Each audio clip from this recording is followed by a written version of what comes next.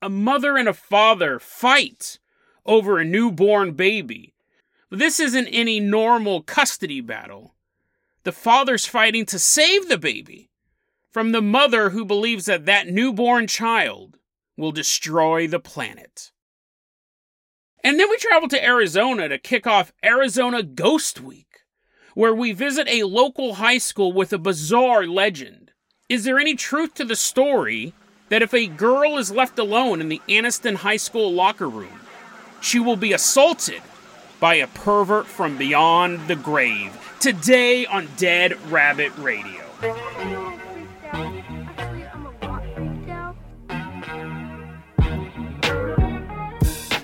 Hey everyone, welcome back to another episode of Dead Rabbit Radio. I'm your host, Jason Carpenter. I'm having a great day. Hope you guys are having a great day too. Hope you guys had a fun weekend. One last reminder before the event this weekend, May 14th, 2022. If you're listening to this episode in the year 2025, it's too late.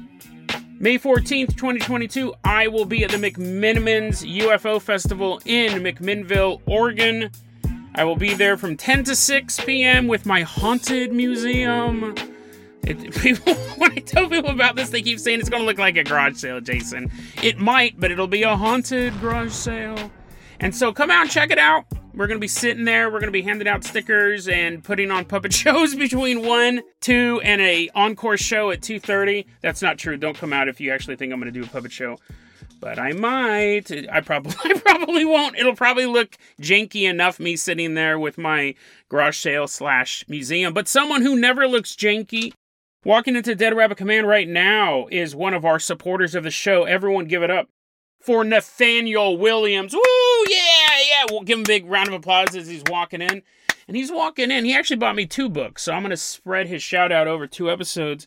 He bought me some books off of my Amazon wish list. Nathaniel, thank you so much for that. In this first episode, he's getting a shout out for is he bought me this book, Everything is Under Control, Conspiracies, Cults, and Cover-Ups. Thank you very much for this book. This book's written by Robert Anton Wilson. If you know anything about conspiracy theories, you know that name. The reason why the name Illuminati means so much in Western society is because of Robert Anton Wilson and his Illuminatus trilogy. It was a real group back in the 1700s, but he popularized it, and this is an encyclopedia of conspiracy theories. I spent probably 20 minutes flipping through this the other day. I found an iceberg topic that I covered a long time ago, and I was wrong. This book is so comprehensive, I've barely scratched the surface. We're going to have to do an update of an iceberg episode. Paleolithic Deep State is listed in this book, and I'm wondering, because this book is older, I'm wondering how many other iceberg topics could be in here. Fascinating book. Thank you so much, Nathaniel, for sending that over. You'll get a shout out when we do that Paleolithic Deep State cover-up as well. Yeah. 1998 is when that book came out, so it definitely predates the icebergs by a long time. So that is a great introduction. Nathaniel, let's go ahead and toss you the keys to the Hare hovercraft. This is one of our vehicles that's kind of dusty. We don't use a lot. Let's all hop on board. Nathaniel, fire this bad boy up. We're headed all the way out to Primm, Nevada. I came across this story the other day. I do a lot of true crime on my TikTok channel at Dead Rabbit Radio. That's where I really get my true crime fix. I don't cover as much on the show a lot, but every so often I come across one that's just so insane that you just got to spend a little more time talking about it than just a minute. We're in Primm, Nevada, and this just happened on March 26, 2022. There's this woman named Ashley Hollingsworth. She's 23 years old, and she's 9 months pregnant. And her boyfriend, who does not give his name, he does not want to be associated with this woman at all at this point. He's probably deeply embarrassed. We're going to call him Mark. They're over at, like, a relative of his house. They're staying at a relative's of Mark's. And it's just them 2 in the house. Well, baby makes 3, right? She's 9 months pregnant. This little baby person's getting ready to pop out. And it's probably been a super stressful 9 months, right? I've never gotten anyone pregnant, and I can't imagine what it would be like to spend 9 months with someone constantly, like, waddling around the house. Otherwise, I'd hang out with the penguin. But on this particular day, I don't know how much of there was a lead up to this, but according to Mark, according to the news articles on this, because this is a true crime case, seems like it just started this day. She's waddling around the living room with this baby inside of her, and she goes, "Hey, Mark, can you do me a favor? And he's like, oh, what? What, am I going to go like to the store and get some pickles or something for you? She's like, no. Although now that you mention it, I would like some pickles. No. Mark, will you punch me in the face? Can you start punching me in the face right now? He says, I'm not going to punch you in the face. And she's like, come on, please. Pretty please. And he won't do it. So just from the get-go, Mark's a pretty stand-up. Mark is not a man who punches people in the face. He's a stand-up guy. And she's begging him to do it. And he's like, no, I'm not going to punch you in the face. What is going on? Why are you bringing this up all of a sudden? She then starts punching herself in the face and then looks at him and says, I'm ready to go to heaven. Now, your stress level is already super high, right? Because a baby is going to come out of this girl at any moment.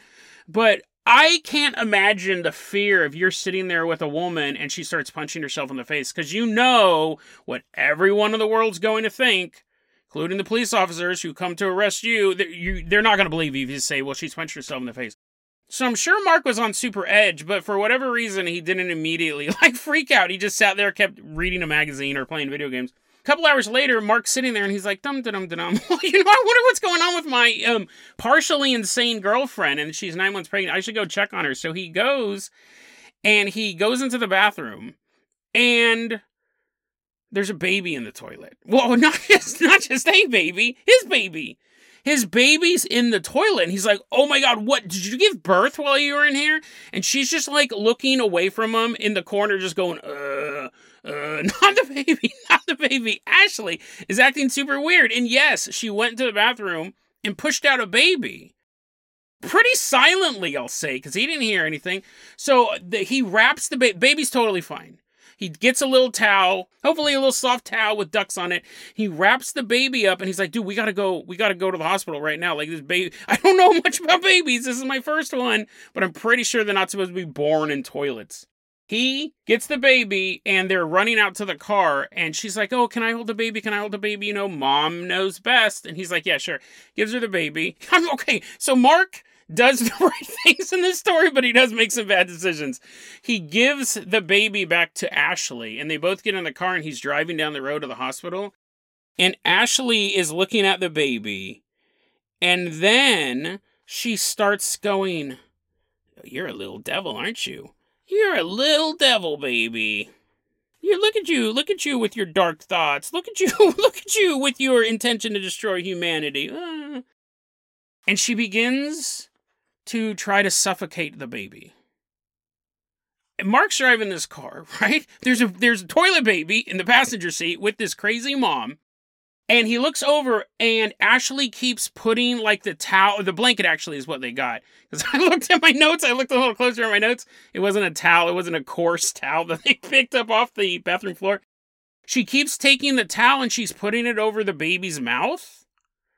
And then she would take it off. And then she would put it over the baby's mouth. And nose. She's trying to suffocate the baby. And she starts saying, this baby's grunting at me. This baby's the devil. I have to kill it. Mark's driving a car, right? And now Mark's like, stop it. He's trying to get the blanket off the baby's face. And she keeps doing this. This baby is 4 minutes old at this point. I guess it would still be awful if it was a 3-year-old. But this baby's 4 minutes old. He then has to fight for the baby. He grabs it from his girlfriend, and now in one arm, he's holding a 4-minute-old toilet baby, and in the other arm, he's speeding through traffic, trying to get to the hospital.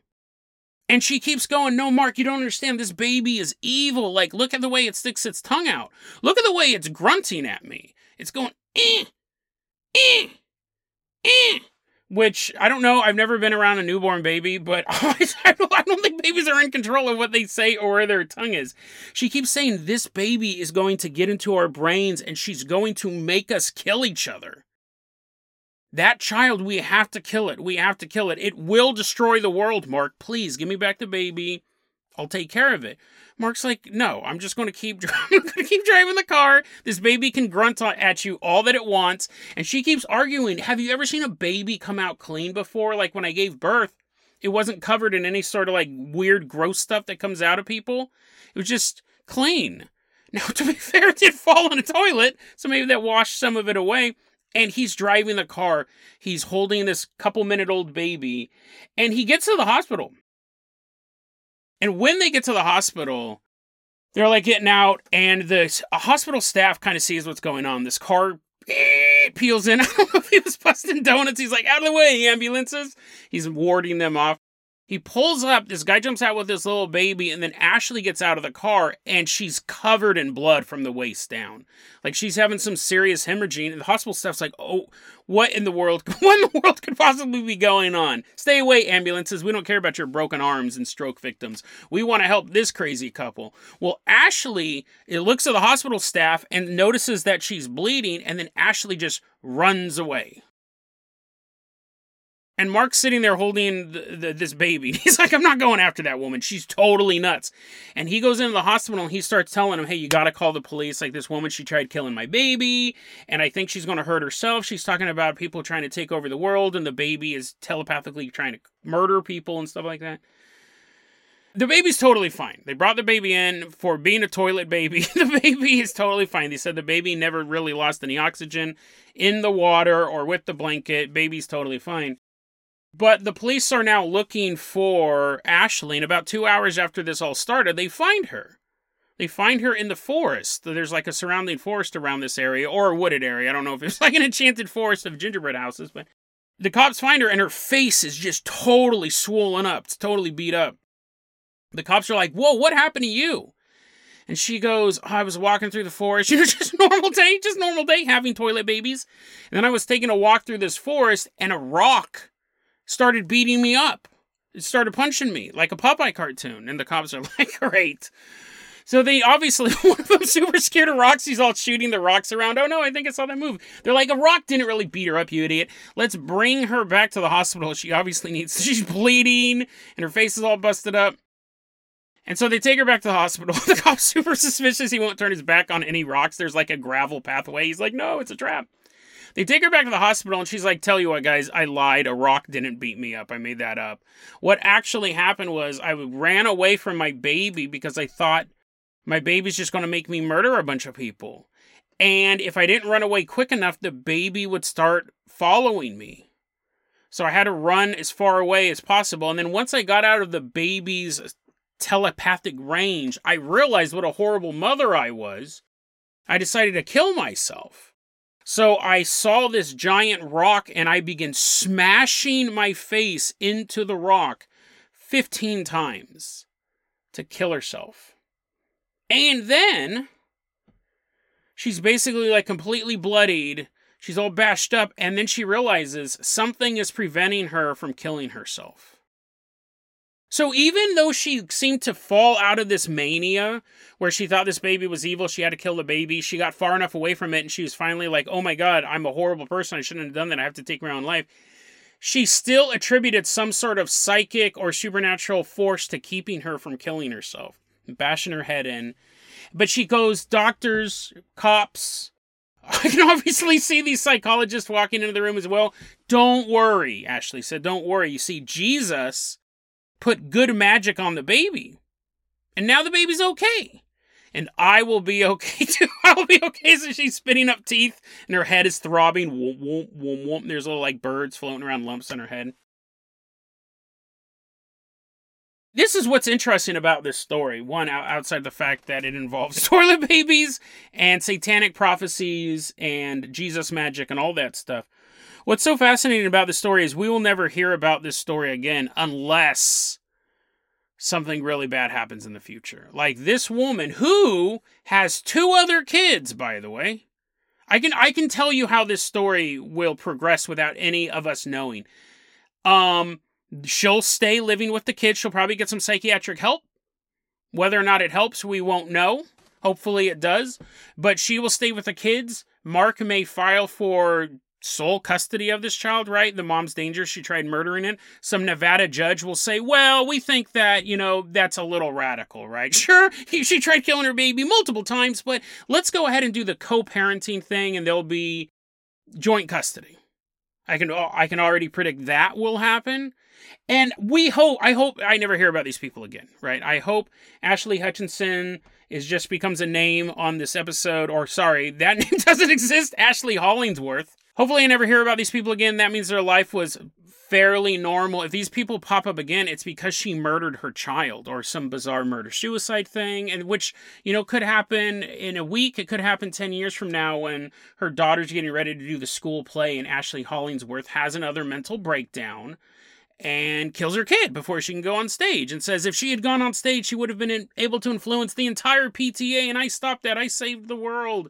This is one of those stories that the only way we'll ever have a follow-up is if it's completely tragic. So I hope I never hear about these people again. I hope they live long lives, but if I was that boyfriend and now that dad of that kid, there is no way I would let her near that kid. Ever. But when I read all this true crime stuff, judges are constantly picking their nose and not paying attention and then going, joint custody. And then something awful, absolutely awful happens. So again, I hope I never hear about this family again. It's a funny story because the baby survived. If this story ended with the baby dying, I probably wouldn't have I definitely wouldn't have had as much fun telling it. Might not have even had shared it with you, but bizarre.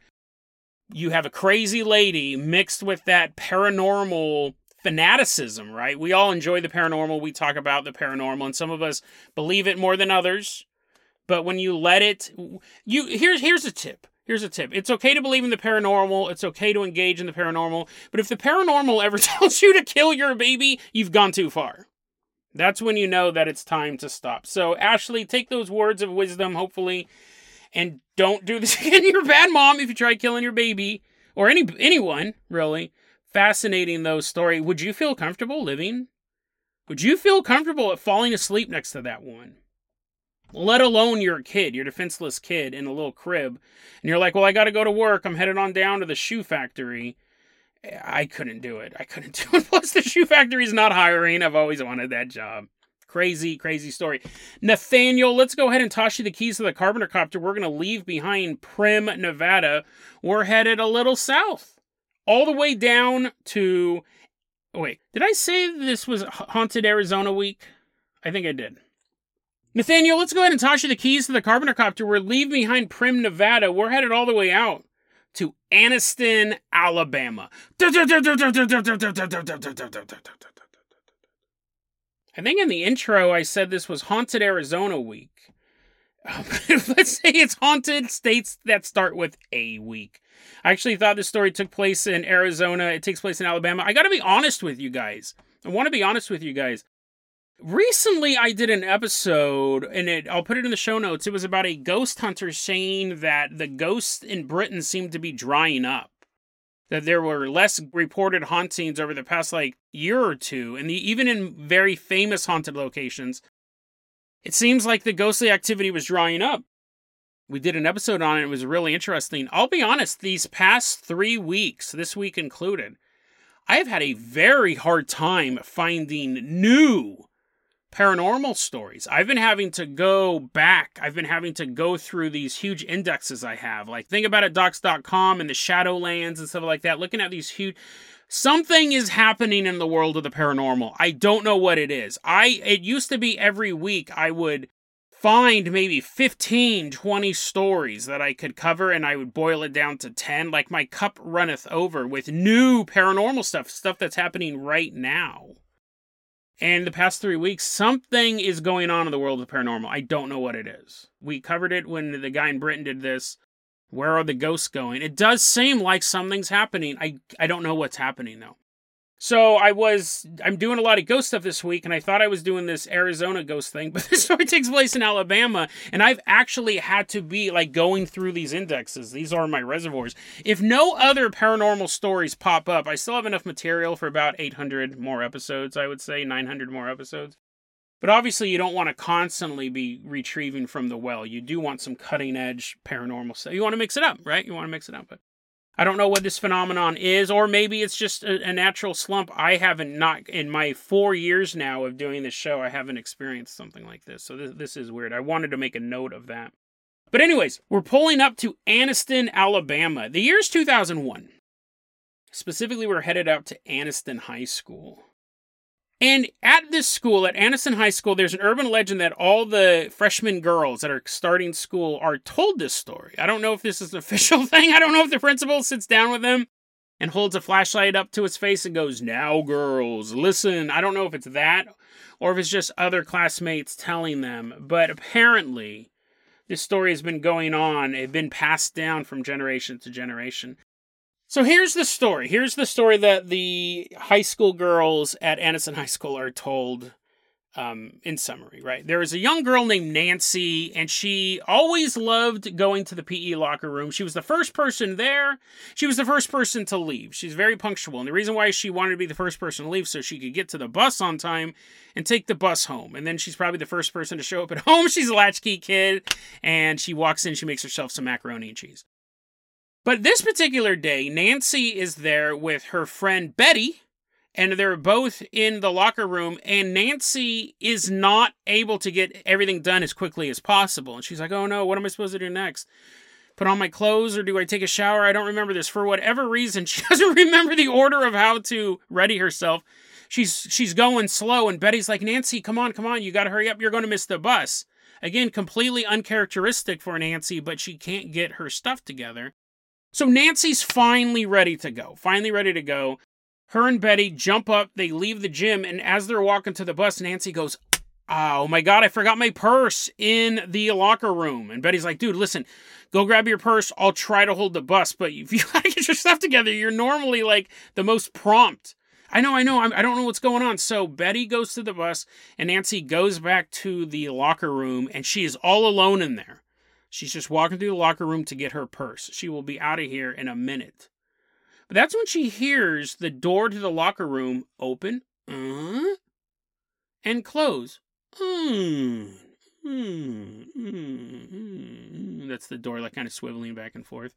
And she goes, Coach, or Tim the Toolman Taylor, whoever made that noise. "Coach, don't lock up. I'm still in here. I'm just grabbing my purse. Purse. Her voice echoes through the empty locker room. She's like, "Oh man, it's super spooky in here all by myself. I've never been here all by myself. Even though it did state earlier that I show up, I'm the first one here. Forget that detail. I've never been here this late by myself," I meant to say. She begins to hear the sound of feet walking towards her, sound of heavy footsteps. She goes, "That's weird. That sounds like a sound of a man slapping his sweaty thighs in a haunted closet. Or the sound of feet. But that doesn't sound like my coach's feet. He definitely doesn't sound like a sweaty thigh. Coach? No one responds, but she clearly hears someone else walking through the PE room. And then she hears right behind her, or she feels, would be more apt. She feels warm breath right on her neck. Oh. So at that point, she realizes this isn't the coach. And just then she feels these strong hands wrap around her. And there's this, now she's in the fight for her life. She's fighting with this total stranger. She's never seen this guy before. He's this big, brutish man. And he's completely overpowering her. He, within seconds, is in the power position in this fight.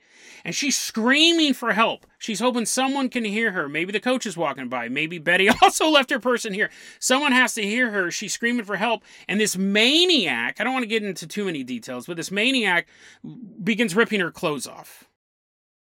So I think we can imply what this maniac wants. This isn't just a regular serial killer. He's also a perverted dude.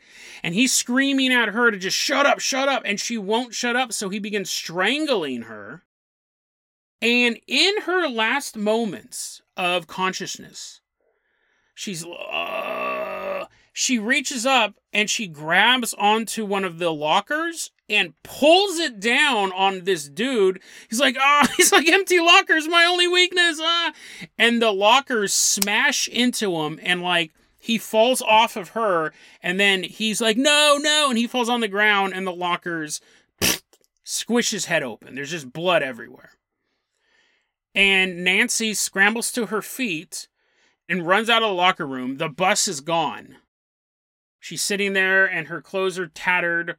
And she goes to a payphone, and she calls her mom. The mom calls the police. They go there. And when the police get there, they walk into the locker room, guns drawn. They see the lockers knocked over. They see Nancy's purse.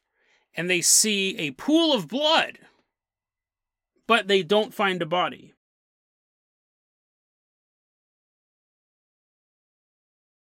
This story has apparently been going around since 2001, and there's 2 additions to it.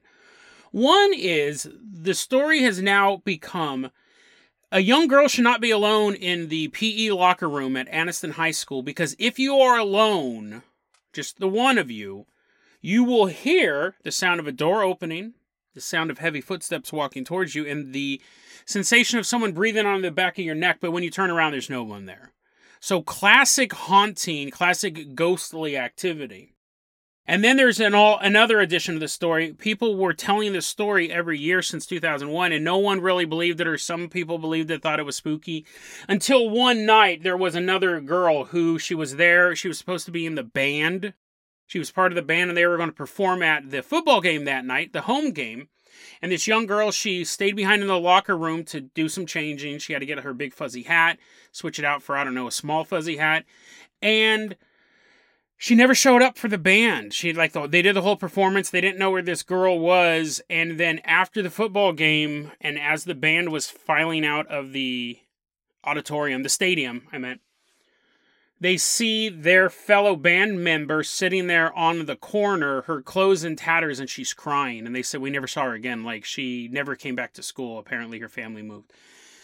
It does feel like an urban legend, and urban legends are always there to teach us a lesson. And the lesson in this story is young women don't be alone in a place where you can't easily get help, I think is the...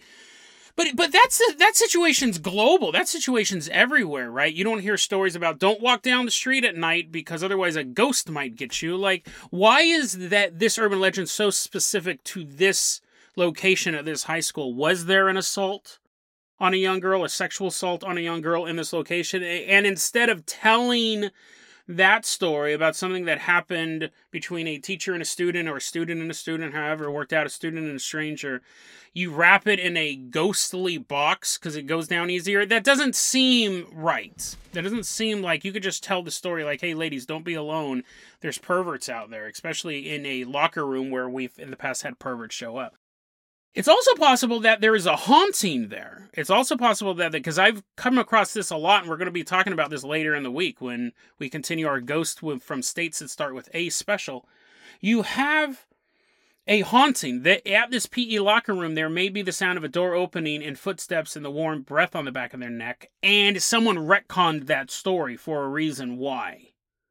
And then, unfortunately, the story about the young girl who was in the band, that could have been, again, a totally unrelated event, a unrelated sexual assault as of this story, but who knows, right? But all of that stuff is really fascinating, and that's definitely a path we can travel down. But I wanted to actually end this episode by bringing up a conspiracy theory that I talked about a long time ago. It's probably one of the most uncomfortable conspiracy theories we've talked about on this show. And this story reminded me of that. I did an episode a long time ago called Scooby-Doo SVU, and it was about sex offenders and their connection to the world of the paranormal. And what sparked that episode is I thought, this is a conspiracy theory, which now I used to say are there, now I think I started there has to be groups of sexual perverts, pedophiles, rapists, however they are, right? They're all kind of the same ilk, who use magic to attack their victims. It has to exist. It has to exist. Because we, in the world of paranormal, we believe in magic. We believe that people use magic for dark purposes. The thing I was specifically saying is there a group of pedophiles out there who summon the ghosts of dead children to molest them? And while I was researching that, I found out that there's just a bunch of pedophiles involved in the world of the paranormal. There's a ton of them. Since that episode, one of the guys from one of the East Coast states for MUFON, the Mutual UFO Network, got caught soliciting like a 13-year-old or 16-year-old or whatever it was.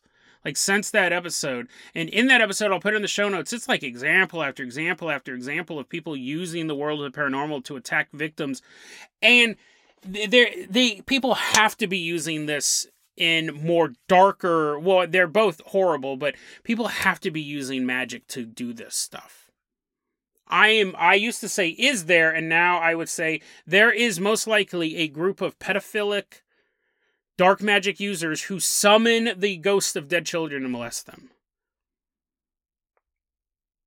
It just has to. In all of the stuff that we've covered, that it seems reasonable. I'm not saying the activity seems reasonable. There has to be a group like that. And when you can name a group like that and you can't find them, again, that as a conspiracy theory makes me more... It makes me more certain that that group exists and they're really good at covering their tracks. If you have all these other groups, like the Illuminati, the Trilateral Commission, or the Bilderberg Group, they're all economically powerhouses, right? But you also would have, if you have a bunch of businessmen wanting to control the world of business, you would have perverts going, you know what, I'm a super perverted guy, and I really wanted to hook up with Jean Bonnet, but she's dead. Or is she? And then they summon Jean Bonnet's ghost. It has to exist. And here's the thing, even if it didn't work, people have to be trying that. I would find it absolutely shocking that there's not a single Venn diagram of people who are perverts and people who are users of magic or steadiers of magic. Even if it didn't work, they're trying to use Ouija boards or summoning spells or whatever. I'm not saying that Jean Bonnet's actually showing up in these locations and she's being traumatized. I'm saying that people are trying to do that. It has to exist. And when I read this story, I thought he might have not, even the first time this guy showed up, that might have been the ghost. That might have been the specter. She never really got a good look at this dude. It was just this big, brutish guy who gets his brain smashed in with a locker and then just disappeared. There's no body or anything like that. So I'm thinking, what if that was also the spirit? What if someone is summoning these beings, these ghosts, to kind of wander the world and you're basically astrally traveling to be a rapist? I mean, rape and all that stuff is scary enough. But a ghost popping out of your closet and doing it is far more terrifying, I think. This story reminded me of that. I think there is so many stories about ghosts inappropriately touching women. We talked about that in an episode a long time ago. I'll put that episode in the show notes. But I think, you can look through any ghost book and they'll talk about, oh, that ghost is a randy ghost. He'll sit there and he'll pinch that woman's butt. I think that there is a huge crossover between sexual perverts and practitioners, specifically of the dark arts, right? I don't think a lot of people out there who are doing healing stone crystals and selling them at the fair, I'm not saying that person's a pervert, but they could be, who knows? I think that there is a crossover, and I think the fact that you cannot find a group that does this means that they are so well hidden, they are so underground. I can type in almost any conspiracy theory, the craziest thing you can think of, and you'll find some sort of connection behind it. But if you try looking up pedophiles who summon the ghosts of dead kids, not even on dark web creepypastas does this stuff exist, which makes me think it exists. And this story reminded me of that crossover between the world of sex perverts and the world of the supernatural. And I said on that past episode, is there a group of people who engage in black magic and molest dead children? And now after it's been 2 years since I had that episode, I do have to say, yes, there is. And the fact that we can't find any proof of this group means either it doesn't exist, right? That's what a skeptic would say, but I think it exists and it's so powerful that they just hide it. You can't prove it. You can't find anything on it. It's fascinating and it's disturbing to me. This group probably does exist. This may be the first time they're being openly accused of existing. I mean, again, the fact that there is nothing, not even in fiction, that really talks about this stuff makes me think that there are hidden hands keeping this story from getting out there. Now, I'm not saying this show's going to get canceled because I released this episode or I'm going to get assassinated or anything like that. Because people go, that's just some weirdo talking in his closet. But I think this group exists. And I think that there is a huge crossover between this type of disgusting activity in the world of the paranormal. I guess the question you have to ask yourself is, how far are you willing to go to find out the truth? And for a topic like this, I mean, I'll be honest, I'm fine just thinking this might exist. I don't want to Maybe it's something that I don't want to know for certain that exists, that I don't want to stumble across the website. It's like some things you may be better off not knowing are real, and you just would rather just hear this creepy story that they tell in Anniston High School that's vaguely related to a conspiracy theory that, like, how much would your worldview change if you knew for certain that there was a group out there trying to do this, and how much of your worldview would change if you knew they were successful in summoning the spirits of the dead to continue to torment them just because some people have access to the right magical tools and a disgusting, sick perversion. They get to break the laws of reality and continue to torment these children after they're dead. That sounds so horrifying to even put into words. Would you want proof of that? Would you want to know for certain when you read these horrible news articles about things that happen to these kids, you go, well, at least their suffering is over. But what if you knew for certain that their suffering was just beginning?